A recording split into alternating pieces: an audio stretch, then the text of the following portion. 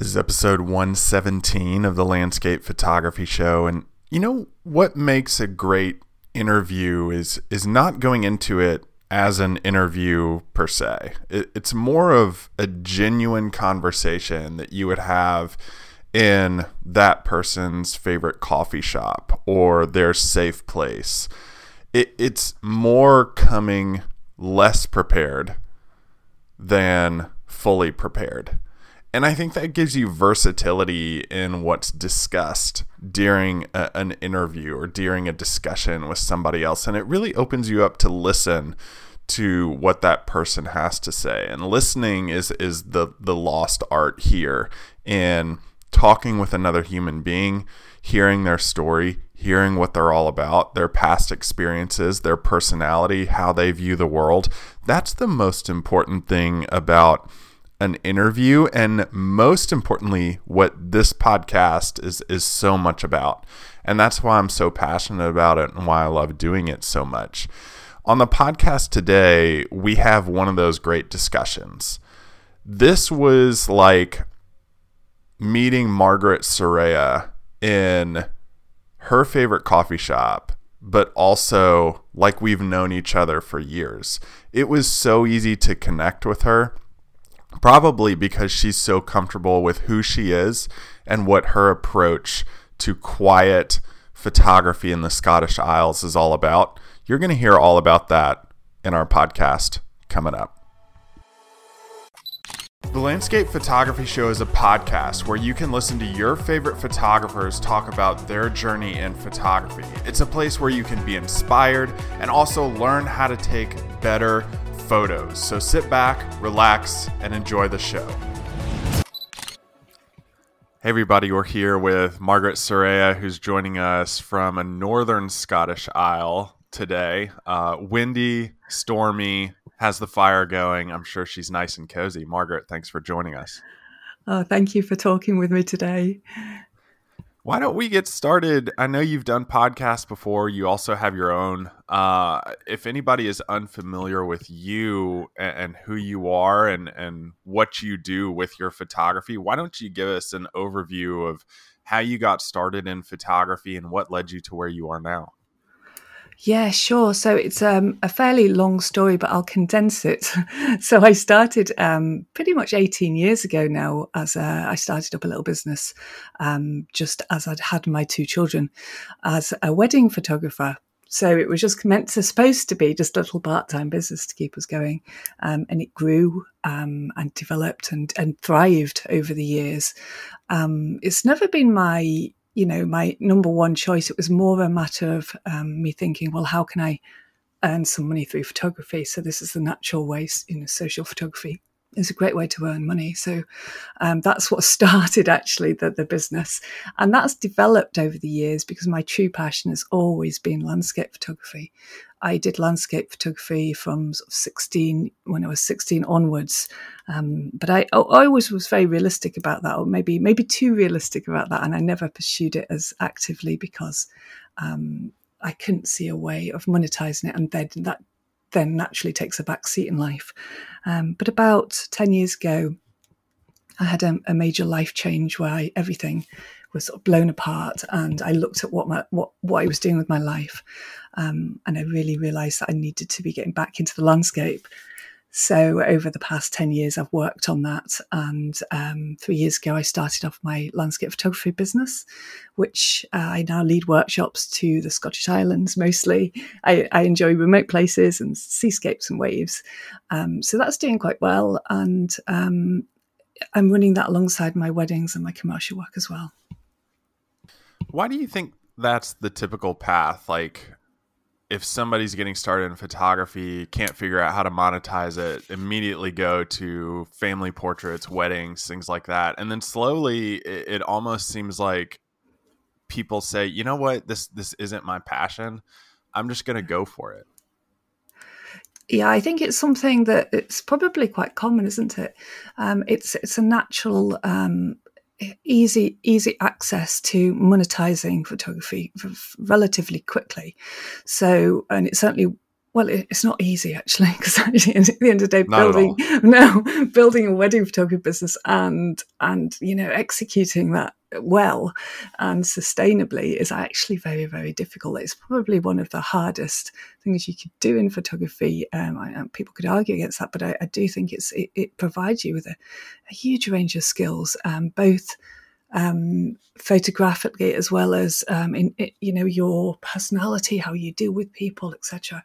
So it's huge, but it does open the door to a business where there's demand, isn't there? There's people actively looking to pay wedding photographers, and it's relatively well paid. So I think that is kind of a natural easy access option for people. And certainly I think that there would probably be a lot of people thinking along those lines without needing to go down the longer route, which I do believe it's a longer route in landscape photography because the immediate return isn't there. So if you've got a family to support, which I did, I had 2 children at that time. And for much of the period, I was supporting them myself. So we were looking at that sole income being wedding photography.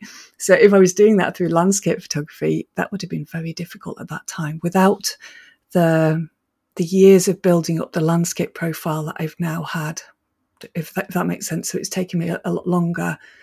Although now my business is thriving in the landscape and I'm dropping back the weddings, it's taken a longer time to build up that profile.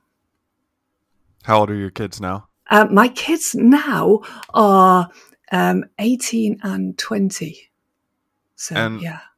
how have they inspired you in your photographic career? Oh, inspired me is probably not the word for it, I don't think. What is the word then? They created a demand for me to provide an income for them. That the harsh reality of it is, this is when we're going back to the bones of it. It was 10, 12 years ago, I divorced, and it was a terrible divorce. I know that most divorces aren't great, but it was a pretty rough one because we lost our home and literally everything that we had. So I had to go back and go, right, how do I provide for these children? And this is where wedding photography was there for me, and I was able to do that. So I think that they were the reason that I pushed and I continued on with that business. So I don't know that they've inspired me. I think now, as they're getting older, I feel very, very grateful for having pursued my dream in the landscape now, because now they're looking at me going, look what my mum's doing. And if she can do it, what can I do with my creativity? So my oldest son is actually at university studying music. So he's following his dream, which is music. And my younger one is actually doing the same thing. He's also into music. So I think it's been a real gift to them to watch me go through this process and to pursue this dream, regardless of I didn't, all the opportunities weren't there for me. They weren't handed on a plate, but I pursued them regardless. Do you think that experience you went through, that rough divorce, did it kind of overall strengthen you to chase after your dream now that you're able to?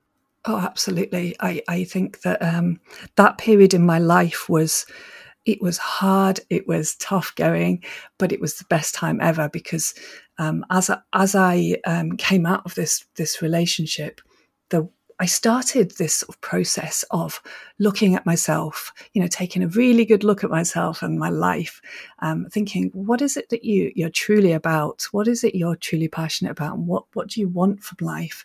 And really going through a whole process of looking at myself, becoming more self-aware, understanding what I needed, and adapting my life to suit that more. I started, the key to it was that at that period, I started to look after myself and fulfill my own creative needs. So whilst I was married, I this is probably quite familiar to a lot of people. I'd let everything go where I was taking time for myself to be creative. So I wouldn't take trips to do my landscape photography, and that'll kind of fell by the wayside because we become caregivers to family, etc.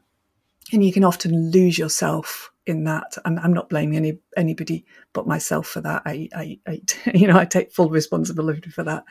But as I came out of this relationship and life completely changed, I started to think, what do I need for myself, for my own wellness? Because I came out not very well physically, because I hadn't been looking after myself. And there is evidence that if you don't take care of yourself, your creative self, you can become unwell. Now, that's what happened to me.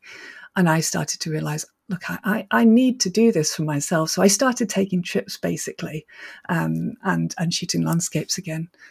It was really pivotal in the journey that has led me to the place where I am now, where I'm constantly traveling around these islands. I feel fulfilled creatively. I'm helping others in their own journeys through it, which has been, it's quite an important thing for me. I like to help others and I think inspire others through my own story.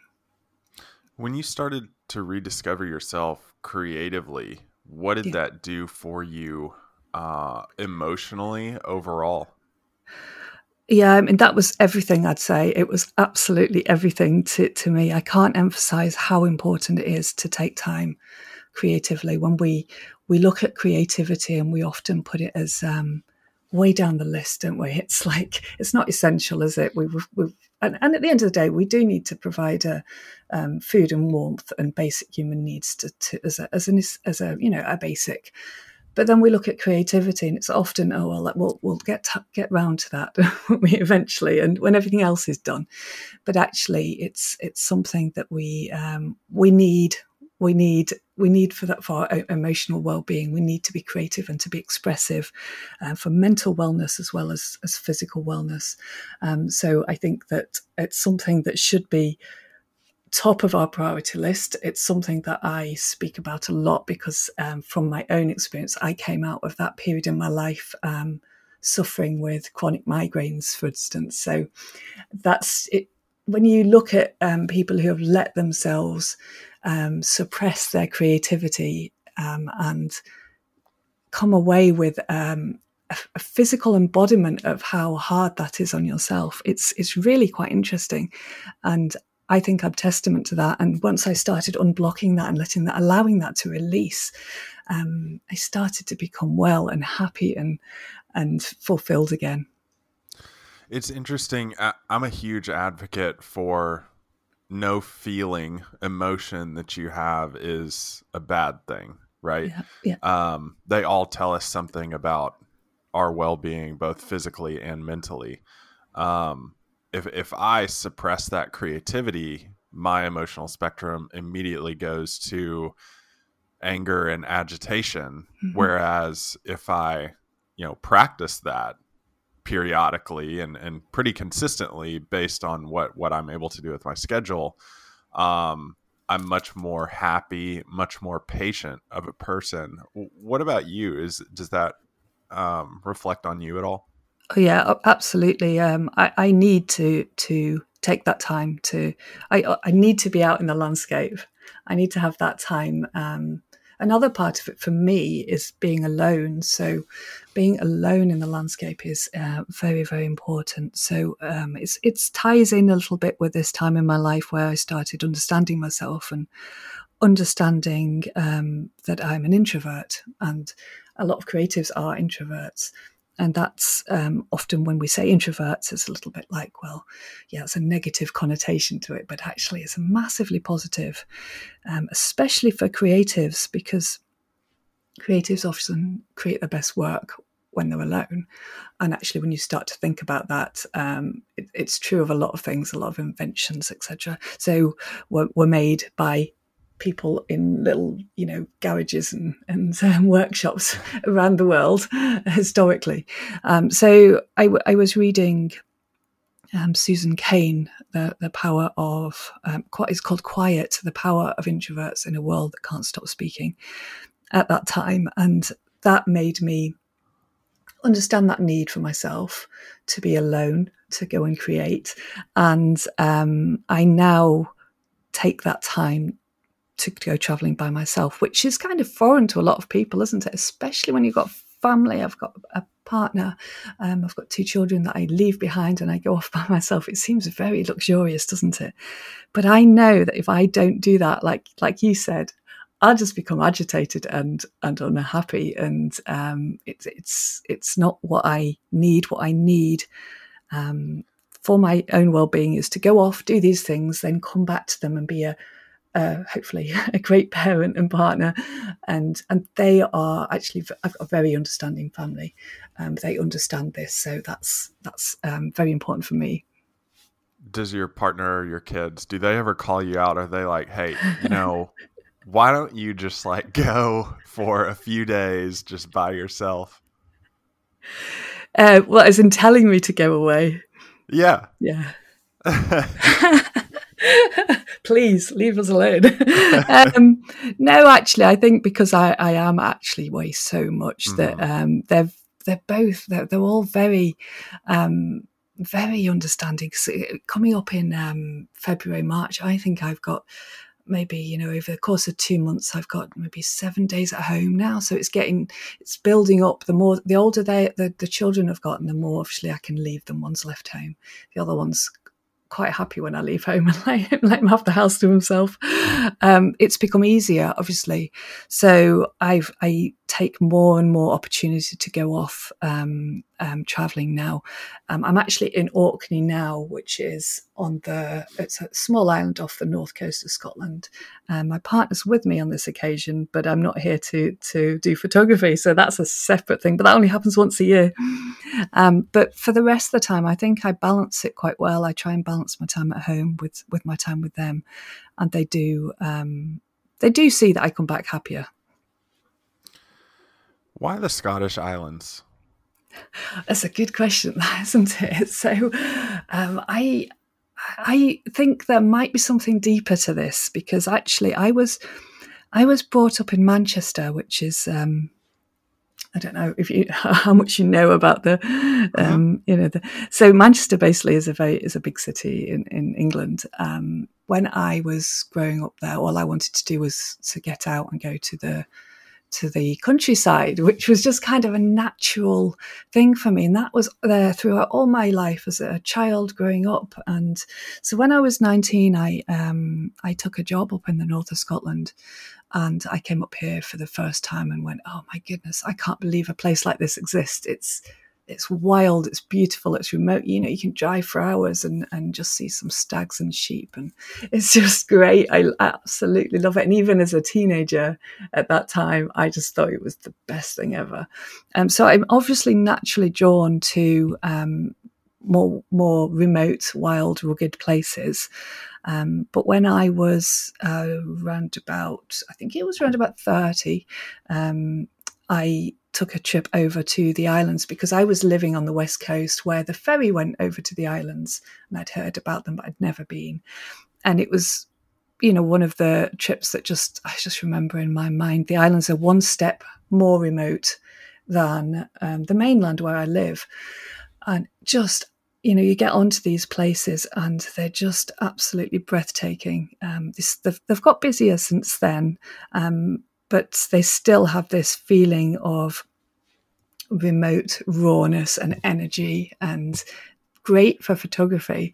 But I think when I was saying there's something more to it, I recently maybe about 3 years ago, I was handed an album from my grandmother, who was Dutch. She lived in Holland all her life, but she took a trip around the Scottish Islands back in the 80s, and she recorded it all in these books. And I wonder whether I'd seen that in my childhood, because we spent a lot of time with her. She meant a lot to me. Wonder whether there was a memory of that, and it may be just recorded in my brain there, because it was something that I'd always wanted to do, and something that I feel very connected to the islands. And I suppose there's a range of reasons for that. It sounds like it gives you a chance to breathe, and it could be, your experience growing up in Manchester, or just that, it's always been a dream for you to spend a lot of time out there. Yeah, it's an amazing way of saying it, to breathe. Exactly. That's exactly what I feel when I come over. I just like let out this sort of like, I feel like I'm home almost, which is strange because it's it's like a second home, I suppose. And in Harris and Lewis, which is the Outer Hebrides, where I've spent most of my time over the past 10 years, it really does feel like a bit of a second home.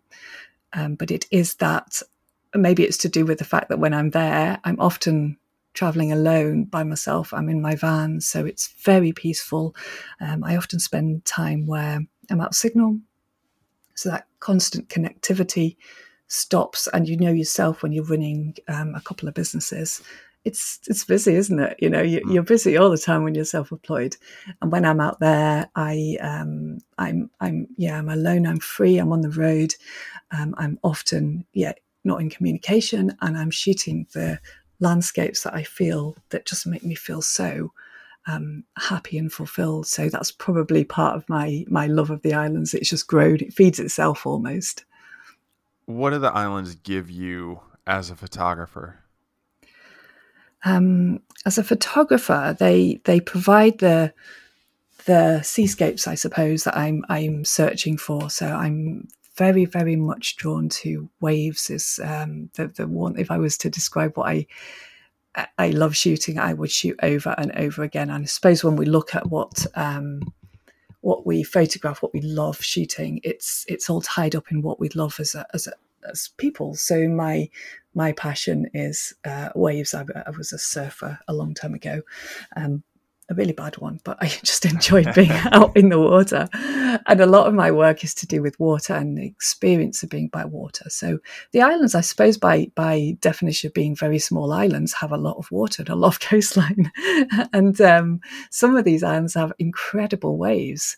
So, for instance, yesterday, actually on Orkney, we had a very unusual day. It was extremely unusual in that it was actually sunny and there was no wind, which is amazing for January in Orkney. It's usually blowing a gale. But there was very big surf. So the surf was about 15 to 20 foot and clean, which means the wind was in the right direction. The waves were perfect to photograph. So I suppose they provide me the opportunity to photograph what I love photographing and to be on location all the time. So I'm often parking very close to these places and spending time with the waves. Did you get out on your board yesterday? Oh no, I think I might have never come back if I'd gotten on board yesterday. What would happen now if you had gotten out on your board? I did say I was a really bad surfer, but in Orkney, it's really wild. Like it's like, I don't know even where you would surf here. There's some places that it's not surfable. It's all rocks and reefs and huge swells coming in. So I probably wouldn't be talking to you right now. I've asked this question before to a few photographers who've been on who describe their images as quiet. Let's see, Adam Gibbs with Quiet Light, Jeffrey Stone, just to name a couple. When you talk about your photography and it's on the front page of your website, it says quiet landscapes. To you, what are those? Yeah, it's a big thing, the word quiet for me, actually. In fact, the exhibition, I had a solo exhibition, which was incredible in the Bosom Gallery a few years ago, and I called it Quiet. And it was all tied up with the not only the quiet places. So there's a few things going on here when you say the word quiet. There's the quiet places that I am going to, and that's why my business is called Quiet Landscapes, because these islands are so remote. They are very quiet, and often, if you're here in February, there's not many people about, and you'll be alone on a beach. There won't be anybody else if you're shooting. So it's having the ability to go to these places which are physically quiet. It's also to do with the actual sound. So the silence is a big part for me as well. I just love real physical quiet. I just kind of need that time. It's like respite, isn't it? So that's all tied up with it. But then we're talking about images being quiet. It's interesting, isn't it? Actually, when you start talking about it, it's quite interesting because a lot of it's to do with the feelings behind it. So the feelings of me feeling that quiet space and the lack of noise. But I do think that images are just representations of what we're feeling at the time. For me, it certainly is.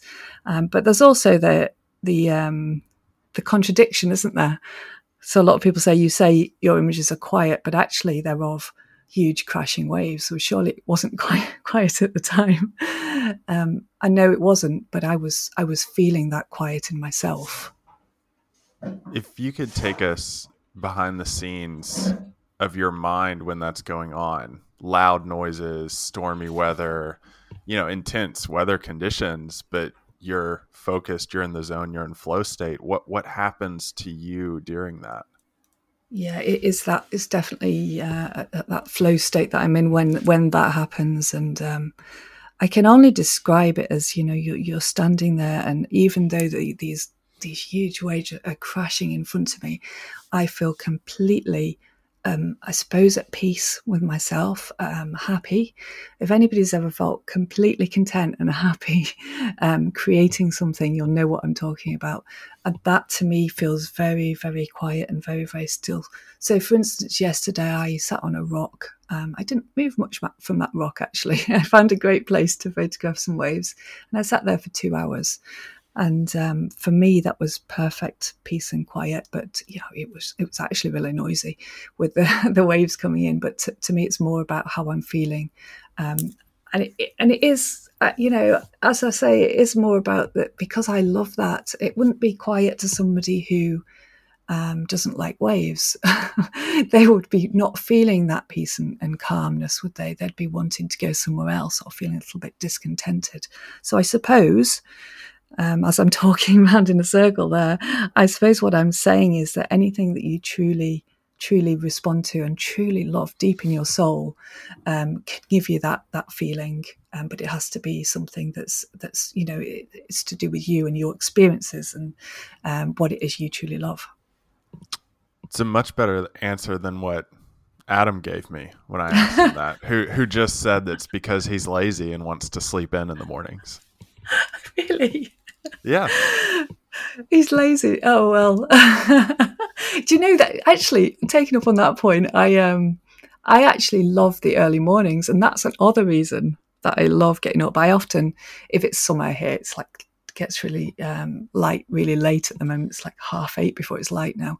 But in the summer months, I'm up at 5, 4 or 5 to be out there when no one else is there. And that, again, is that the time before everybody's got up out of bed.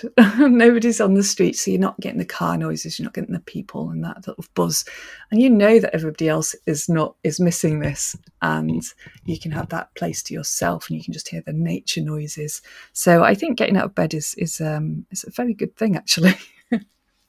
I agree. If I go back to my experiences with seascapes, personally, it's that morning time, just going out, walking, taking my shoes off, barefoot in the cold sand. Everything is windswept and new. It's like you have that gateway into the new day before anybody else is out there, and you get to see it firsthand. Yeah, it's a big part of my work, actually. I think most of my work's created in the first few hours of the day. It goes downhill after that because I get really tired because I get up too early. That's why they make coffee and tea, right? That's right. I briefly read something on your website, and we've talked about mindfulness before on the podcast, but we haven't done it in a long time. What is mindfulness photography for you? So it's a funny word, isn't it? Mindfulness. It's because it's I think because it's become a little bit of a buzzword, and it's a bit confusing for people, isn't it? So you're like, well, what actually is it? What do you actually do when you're being mindful and you're photographing? But I actually think photography is like the physical embodiment of mindfulness. So we often talk about mindfulness in conjunction with meditation, where you're just sitting, and you're clearing your mind and you're focusing. I'm really not so good at that at all, but I do feel that I practice mindfulness naturally through my photography. So as we were talking like yesterday, where I was sitting on that rock yesterday and becoming completely focused on what's in front of you and forgetting everything else that's difficult, or you're not thinking about the bills or anything else that's going on in your life, and you have those hours where you're looking through the lens, and that's all that matters, and you're starting to notice. It's really open awareness, isn't it? So it's focusing the mind on what's in front of you at that very moment, and what better way to do it than through photography, because you have to concentrate on what the light's doing, what's happening in that scene. Because if you lose concentration, you start thinking about something else, then you've missed it, haven't you? Or you've missed the point, or you're not in that zone, and you're not going to capture those images that you set out for. So naturally, I think that if you find, again, we're coming back to this thing, which I think is so important, is finding that thing that you really love. It's one of the things that people find hardest to do. But I think when you do find that real thing that really captures your heart and your attention, you're naturally being mindful about that. And when you add in being alone and having that time to be quiet and just to focus on everything, you come away feeling incredible because your mind's had a break. If you think of mindfulness as giving your mind a break from all the nonsense it talks about, we talk to ourselves more than we realize. And if you can have a 2-hour break from that, you come away refreshed and happy. And that's part of why I come back from shoots and trips happier than when I went. How are you able to stay in that moment of mindfulness? We called it flow state earlier, just kind of like your little Zen moment. Yeah. This is probably like a selfish question for me because I struggle with my mind bounces all over the place, right. Emails here, to-do list there when you get home. Yeah. So I wonder if that's a deeper thing then. So not necessarily for you. I'm not saying that this is for you, but I think that one of the things that people struggle with, and I've seen it with my workshop clients, they come into these incredible locations, but they can't quite just enjoy that moment. They can't quite. They're thinking, well, what else is there around the corner? Can we go somewhere else? Can we go? Is there somewhere we're missing? What we're missing? It's a big thing, actually, and I do think it's something that is again, it's deeper than just practicing photography. I think we have to start working on things such as fear of failure, perfectionism, and also not worrying about validation, which is probably the biggie here. So if you're on a beach and you're thinking, which is quite common, I think, you're thinking, well, do you think this scene, people will like it if I take a picture? Will I get likes? Will it do well? Will it be part of? If you're thinking all of those things, you're never going to get into that zone of being content with that moment. So once we start to let go of those that need for validation, I suppose, which is pretty hard these days in the world of social media and the need to be online all the time. But if we let go of that, and then we can be content with whatever it is that we create on that beach in that moment. We can be content with what we have, not thinking that something better is around the corner, and not worrying that it's not going to be good enough. Because to be honest with you, yesterday, probably that 2 hours that I was on that rock, I've just gone through the images, and actually they aren't great. I probably won't edit them, but because the light wasn't quite right, so it was very tricky light. But it was a beautiful experience. So I can actually let that go and just say, well, do you know what? I had a beautiful morning. I went back out in the afternoon, and I took a few images as I was just walking along, and they were amazing. So that's what I came away for the day. But I was quite happy with that. And I think that we need to start thinking along those lines of being content, and then it's easier to stay in that moment. Was that a learned practice for you? I think so, yes, and I think it is for anybody. I think we all come at life with problems such as the way we negative beliefs, beating yourself up, needing validation. perfect. A lot of people suffer with perfectionism. I don't actually. It's just that's something that has never been a problem for me, which is very freeing. Perfectionism is something that stops a lot of people, but for me, I've always been quite freely creative, which is a gift that my mother gave me, I think, as a child. Being very, very encouraging. So I do think that, but I do think that the other things we definitely have to learn, don't we? Because we all have traits that we need to understand, but it comes back to that self-awareness, doesn't it? We have to go, okay. I struggle with the need for validation. I've struggled with the inner critic telling myself I'm not good enough, etc. But definitely it's something that I work on consciously and have worked on for several years now. I think the most interesting phrase you said that sometimes your workshop clients talk about is, well, what are we missing? What could we be missing over there? And if I think back to my photography over time and where that's gone, that phrase in and of itself is the one phrase that can deter you from that flow state. If I think back to a counselor who was helping me at one time, we were going through this same situation. What if I decide this and don't decide this and go down one path? What if I made the wrong decision? And I can remember them saying, what if there is no right or wrong decision? It's just a choice that you make that leads you down a different path. That there is no really right or wrong. It just is what it is. And for me, if I relate that back to my photography, and correct me if I'm wrong here, for you, I don't want to put any practices back on you, but it helps me stay in the moment, and honestly helps me let go of the thought of FOMO, or fear of missing out.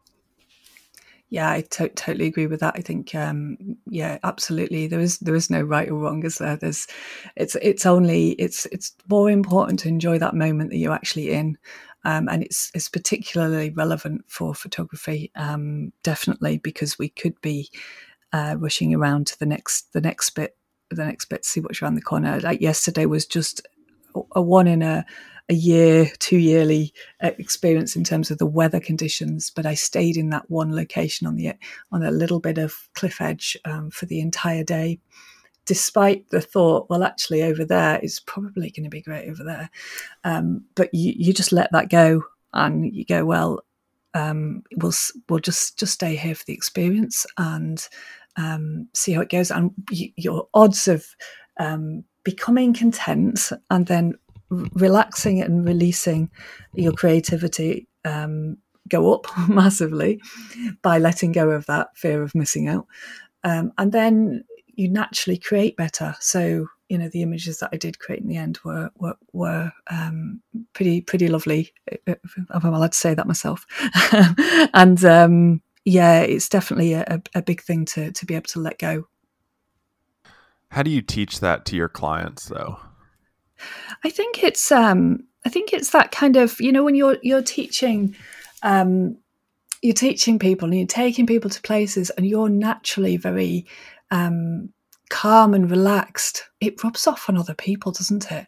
And they start to think, well, actually, if that's how somebody else is behaving, that's going to make me feel more calm and relaxed and not worry about going to different locations. So it's very clear from the outset with my workshops, for instance, that we don't rush around and go, storm up a hill for 4 o'clock in the morning as fast as we possibly can. And if we miss the sunset because we've gone a bit slow, sunrise or the sunset, whatever, it's okay. So it's very, very clear from the outset. It's a much more gentle approach to photography. So, but then I think that a lot of people learn, as I've just said, through watching others. It's a bit like children, isn't it? They learn through their parents' actions. It doesn't matter what you teach them; they're just going to watch you and copy you or absorb that, and then eventually learn that. That's interesting. I've never thought of it that way before. Is that how you approach all of your workshops? Yeah, I do actually. Yeah, actually, I do a lot of talking on these kind of subjects. So I definitely try to impress upon them my ethos when it comes to photography, because I think that that's the only thing that we have, isn't it? When we're looking at workshops, there's a million workshops out there going to different places, and great photographers, and their work is it's all great. But how do you define? How do you differentiate between which one are you going to go? And it's the person, isn't it? It's the person, what they stand for, and how they can inspire people. I think that's the important thing. I think we can teach the technicals, we can teach composition, etc. But I don't think that's the important bit behind photography. I think it's inspiring others to be creative and to feel like they're valid and their work is valid, and to uplift them. I'm maybe gone off on a tangent on that one, but I think I feel really passionate about that. And when I've looked at structuring my own business, I went through the process of thinking, well, how do we differentiate between this one and this one, and why would people buy this and not that? But actually, it's you, isn't it? It's you and how you behave and how you inspire others. It's the important bit. So if anybody signs up for a workshop with you, what are they signing up for, and who are they going to get?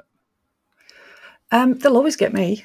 So it's all, I put my heart into my business, as many people do, don't they? We all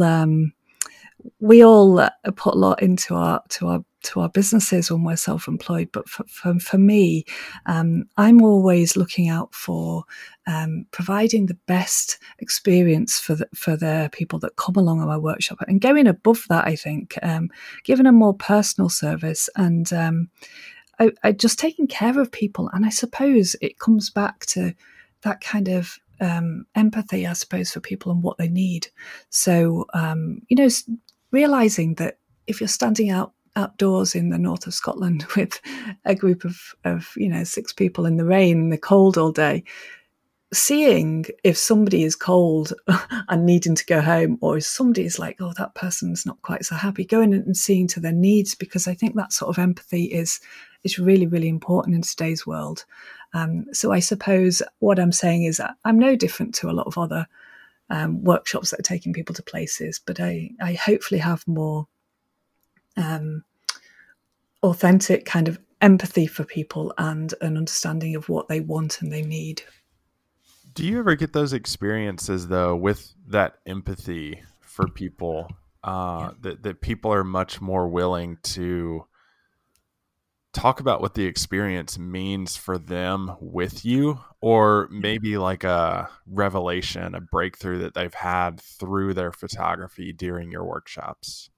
Oh yeah, I think for me it's the most uplifting experience when somebody comes to me afterwards and tells me that was incredible. That's, for me, that's what teaching is about. When somebody comes back and says that changed something for me, or that was an incredible experience and I really needed that. That is why I'm doing it. I think it's all very well me saying it's my business, etc., and I need to earn this. But in terms of teaching, it comes from a place of wanting to help people and to inspire people. So when they come back and say things have changed for me, that is just incredible.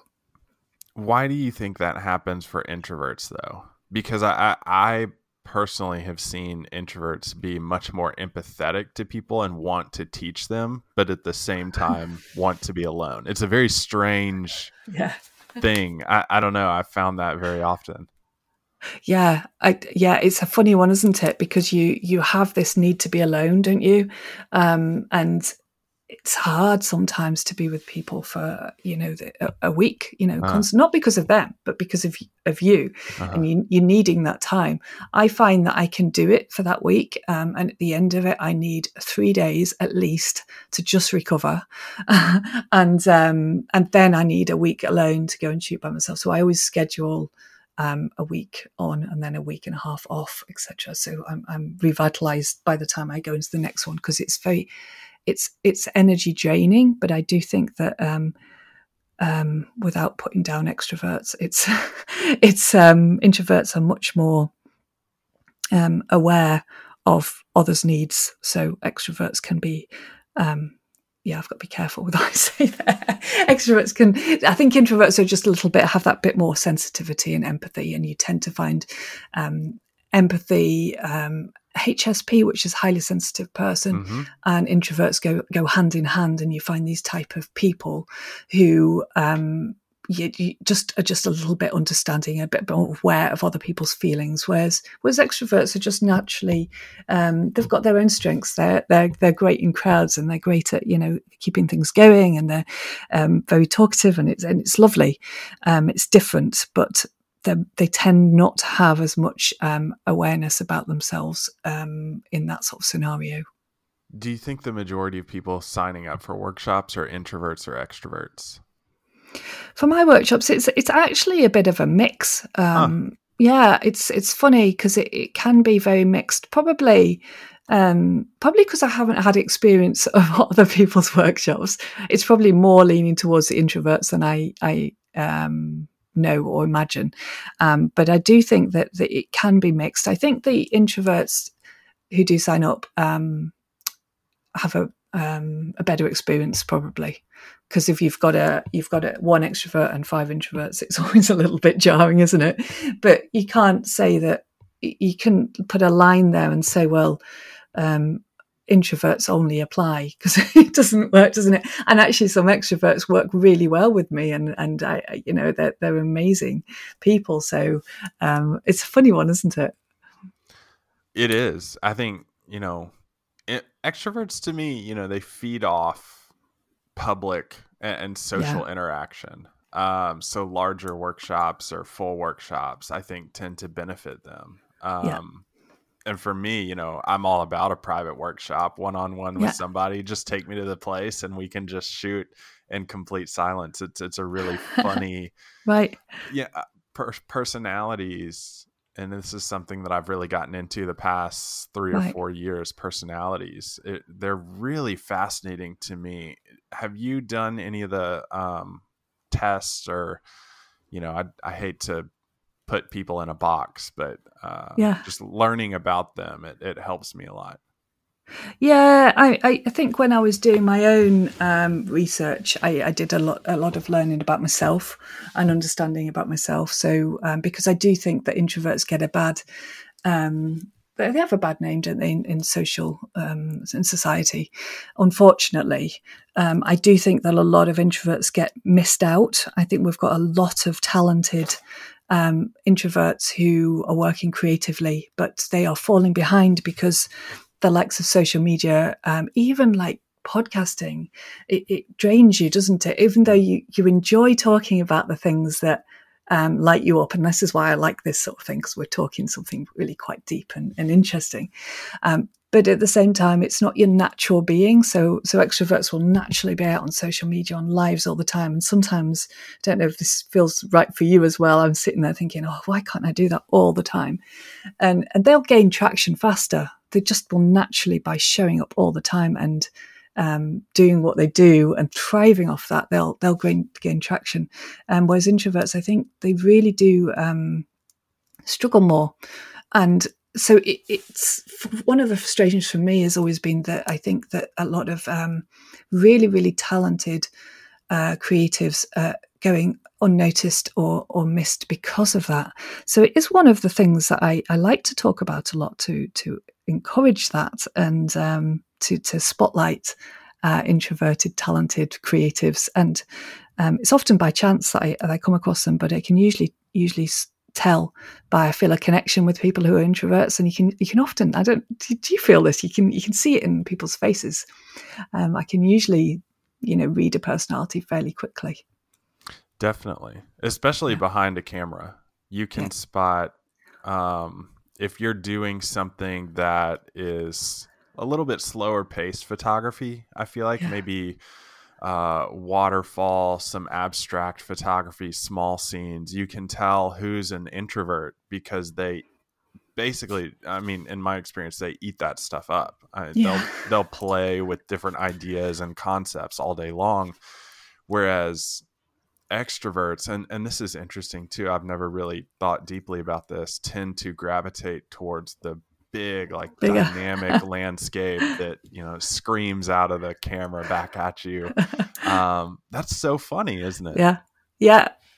Absolutely right. And when you look at the work that the two types of personalities create, you're absolutely right. It tends to be much more like the personality, isn't it? When we're talking about photography just being a reflection of who you are and what you love in life, then naturally what naturally leads to the work that reflects that, doesn't it? So extroverts, by that equation, would naturally create work that's a little bit more in your face and big and grand and maybe a little bit more saturated, whereas introverts would create work like mine, quiet work that's a bit more peaceful and a bit more slow and again not necessarily as eye-catching as the louder work, so it doesn't always catch the attention of of others as easily. So it does sometimes feel like it's twice as hard as an introvert to be creative.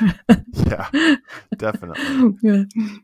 It's funny too, because it brings us back to the paradox for you, the quiet scenes, but in the loud landscape. You could easily, strap on a wide angle lens and photograph the wild, dynamic fiercity of a storm and use a lot of contrast in the clouds and, bring out a lot of energy. But it's got to take devotion to yourself as a creative to stick to what stick to what's true to yourself. Do you find that to be true? Yeah, I totally resonate with what you're saying there, because I going back to social media, I suppose I know that when you pop an image up there that's like wild and powerful and energetic and raw, it'll always gain a lot more attention than the quieter, longer exposure of the same waves. But I just know it because it's just proven. It's an absolute proven concept. So, but for me, sometimes I do that, but never, actually, not very rarely a wide angle. Actually, I don't even possess one. So you don't have one at all. Well, do you know, the only reason I have a wide angle is for night sky photography. So if I'm doing stars or northern lights, etc., I have a wide angle. But mostly, what's on my camera is a zoom lens, so whatever that would be, or a prime 250mm prime, and I'll just shoot with that. And that, to me, I suppose that's kind of in tune with the sort of style that's a bit more intimate. It's a little bit more, it slows me down, because a longer lens of that weight slows you down, doesn't it?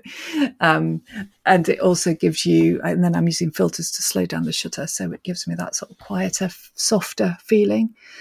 So there is that thought that, yes, I understand about capturing this sort of like raw energy as well, but it's not what I want to do, and it's not what I want to achieve. So I'll just continue to do what I think's truly right for me, and trust that intuition, I suppose. And I think that when you consistently do something and you continue to photograph it in that manner, you learn, don't you? And then you refine and you get better. And we're talking years here of refining. So, and it's that dedication that, going back to the introvert thing again, you tend to find introverts are really good at the long game. They'll play the long game, the dedication game, and they'll keep going regardless. I think that's something, that's important in my work. Do you think of yourself as an ambassador to introverts? I would like to. I would like to be able to.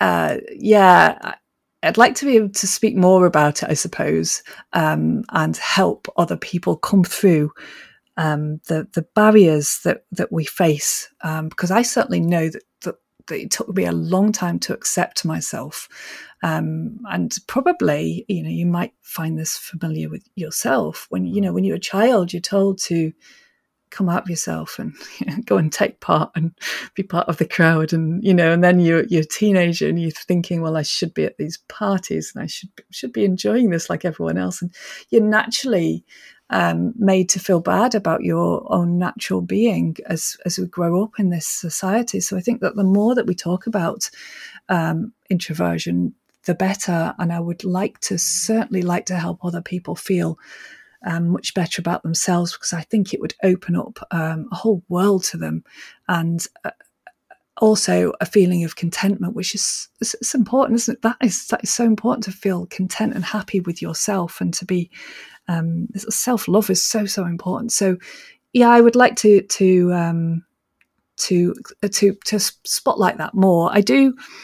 I often find that I'm naturally, and I'm not doing this intentionally, but I naturally interview introverts on my own podcast. So probably because I'm picking up their vibe and their work, and I'm liking it. So I tend to they tend to be introverts. And I'm also this year I'm creating a very small creative festival in the north of Scotland. And again, just by chance, so most of the speakers and the workshop leaders are introverts. It's interesting you talk about that, and as I reflect on my own experience throughout my life, the one comment that has always come up that's used as almost like talking down to me as an introvert is just the statement, "You're so quiet." And I'm like, well, yeah, but at the time, you're thinking to yourself, well, I should be able to hold a longer conversation, to carry on something that, even if I'm not comfortable doing, that makes you feel like you should be able to do that. Whereas now I've come to accept, well, yeah, I'm just like, you have to give me a moment. I'm just thinking about everything. Yeah, but I also think that part of it is that introverts just don't have the desire to have a long conversation about nothing. So extroverts will talk happily about things, just general stuff, whereas introverts will be much more lit up in the company of other people who have something really deep and thoughtful to talk about. So photography. So we don't have to want to take part in these long conversations about nothing. And we have to accept that that's okay. And where we come into our own is when we have these deep and meaningful conversations about stuff that really matters to us. Maybe do you find that? I do. But at the same time, I think about stuff that I enjoy. Favorite TV show is Seinfeld of all time, and it's a TV show about literally nothing. And I find it fascinating because I, notice the same little everyday strangities in the world. Yeah, absolutely. Yeah. If somebody wants to go and find you and follow your journey, where can they go to find more out about you? And can you also tell us what's coming up for you in the next couple of months, in the next year? Yeah, sure. So mostly Instagram's a great place because it's Margaret Soraya, which is just my name on Instagram. I tend to share a lot of my thoughts on there, which is it's a great place to be. My website is margaretsoraya.com, and my workshops website is Quiet Landscapes. So I've got several things going on. I've also got the podcast, which is Quiet Landscapes. I seem to have just built these up over the years, and it seems to be evolving, which is great. So coming up this year, I have quite a few workshops this year. They're all pretty much sold out, which is a fantastic place to be. But I'm going back between the Hebrides and Orkney all year, and then the festival in October, which will be in Loch Ness. I haven't released it yet, but probably by the time we publish this, it'll be online, which is called Creative Light. I also, just one more thing, I have a membership which is online, and that's Creative Haven. So lots of different places that you can find me online. That's great. Well, Margaret, I just want to thank you so much for joining us and talking photography and having such a profound and deep conversation. It was lovely. Thank you. Thank you so much.